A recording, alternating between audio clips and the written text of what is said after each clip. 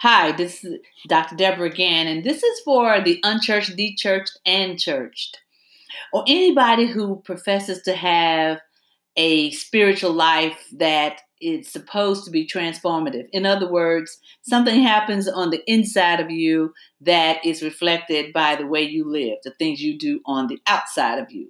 So, I got a question. One of the things I said when I first started having these talks with you about being church and unchurched and how we're supposed to live in the world is, how do people know you believe what you believe? Do you have to tell them what you believe for them to even have a sense that you are a faith person or person who is living their lives so that they can be transformed every day? There's something different. They learn something new that changes the way they behave. Now, that's not easy without practice. And I talked about practice listening, and there's a lot of other ways to practice. But I thought about when I used to go to church. And every time I went listening for something in the sermon that was going to help me in some way. I couldn't wait. As a matter of fact, I was one of those people who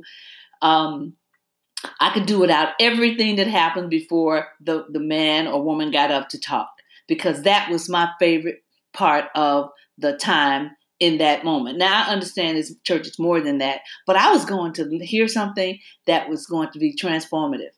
And then when I heard something that was transformative, then I made it my business to start doing that thing. So that's the first challenge I want to ask you. When you go to church and you're listening to the person who gets up to give a lesson or teach or preach or whatever they do to inspire you guys to, I guess, to change your lives or to be more like that more representative of what you say you believe.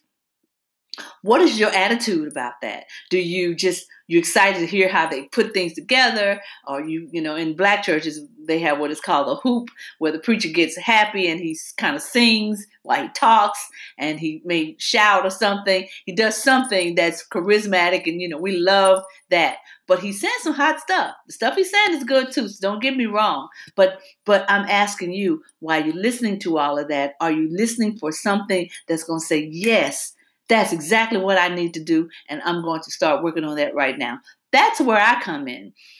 I'm going to encourage you right now to, if you haven't been doing this, or if it's hit and miss when you do this, and that is when you listen to the sermon, you're listening for your sermon, not for somebody else's sermon, but for yours. You're listening for your lesson. You're listening for your message. My challenge for you right now is to open yourself up to hearing what it is you're supposed to hear that day.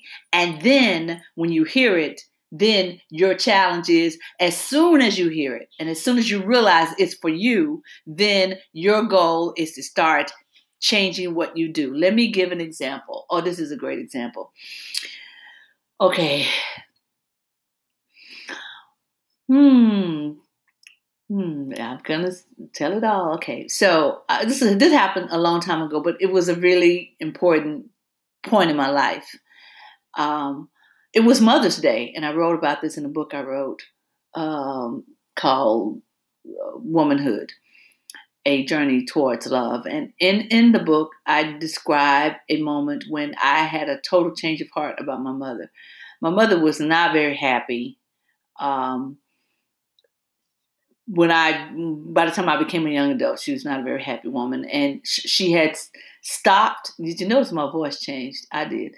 She had stopped. She had just kind of given her family, and she had a 16-year-old. She had a 16-year-old and a 10-year-old, no, and a 6-year-old. And she basically had given them to me, and not really. We all lived in the same house, but I was just kind of running it, cooking and cleaning and transporting and taking care of them, but not taking care of her because I resented the fact that she gave up the way she did. It was giving up the way she was giving up, because she was just not very happy. And so it was Mother's Day, and I right in the middle, the preacher was preaching, and I remember the name of the sermon and everything. Before he was done, I got up. My mother wasn't at church. I got up. I went to the back. I called her and I said, "I'm going to cook for you. go to the store and buy, whatever you want. And when I get there, I'm just going to prepare it. Well, no. When I got home, she had not gone to the store. And any other time, I would have just been frustrated and said, Mom, or Mommy, or Mama, or whatever, Mother, whatever I called it at the time.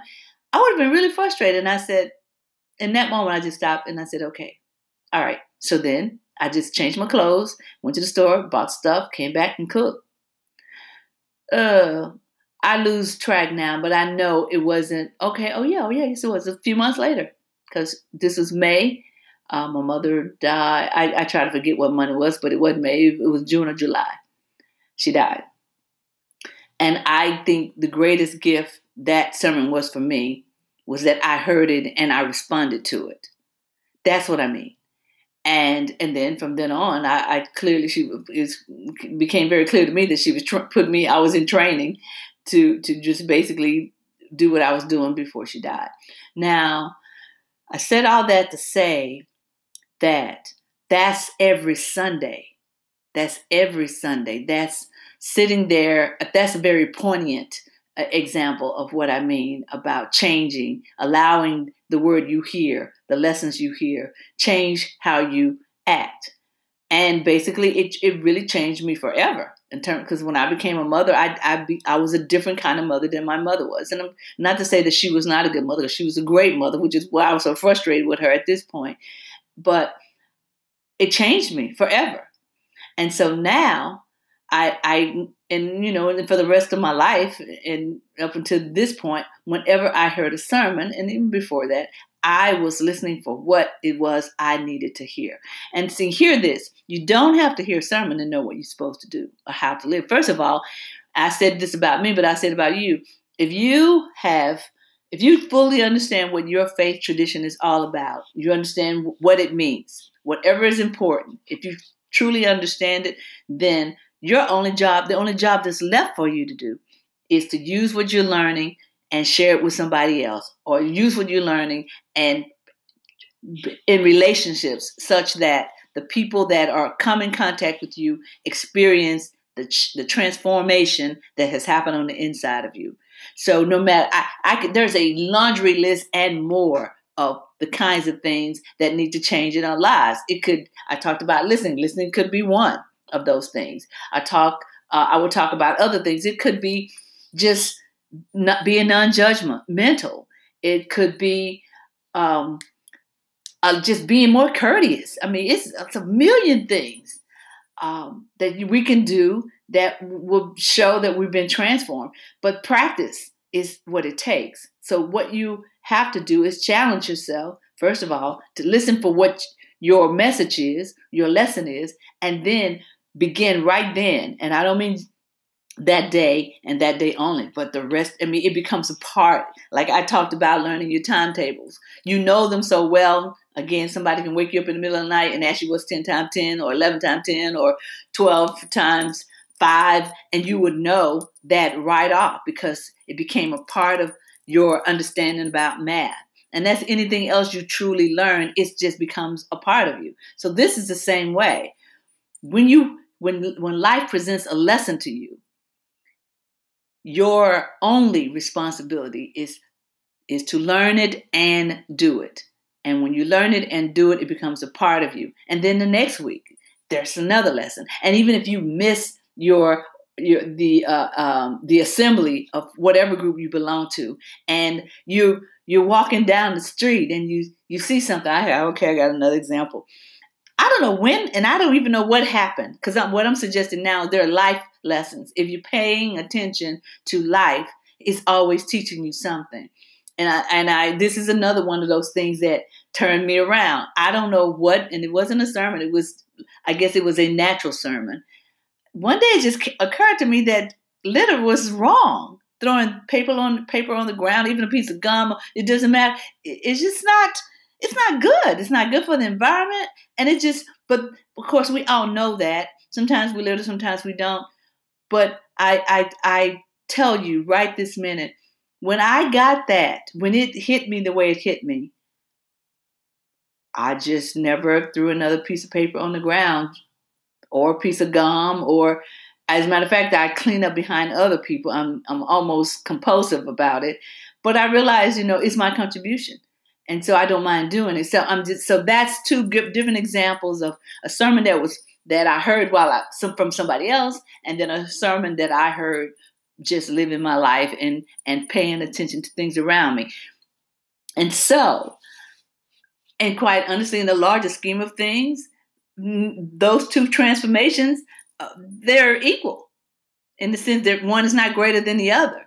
The value is that I heard what lesson was being presented to me, and then I responded. So that's what I'm inviting you. And I'm glad I thought of those examples so that you can start paying attention when you are sitting in front of somebody who's trying to teach you something, or you're just walking down the street or driving to work or getting on the plane, whatever you're doing,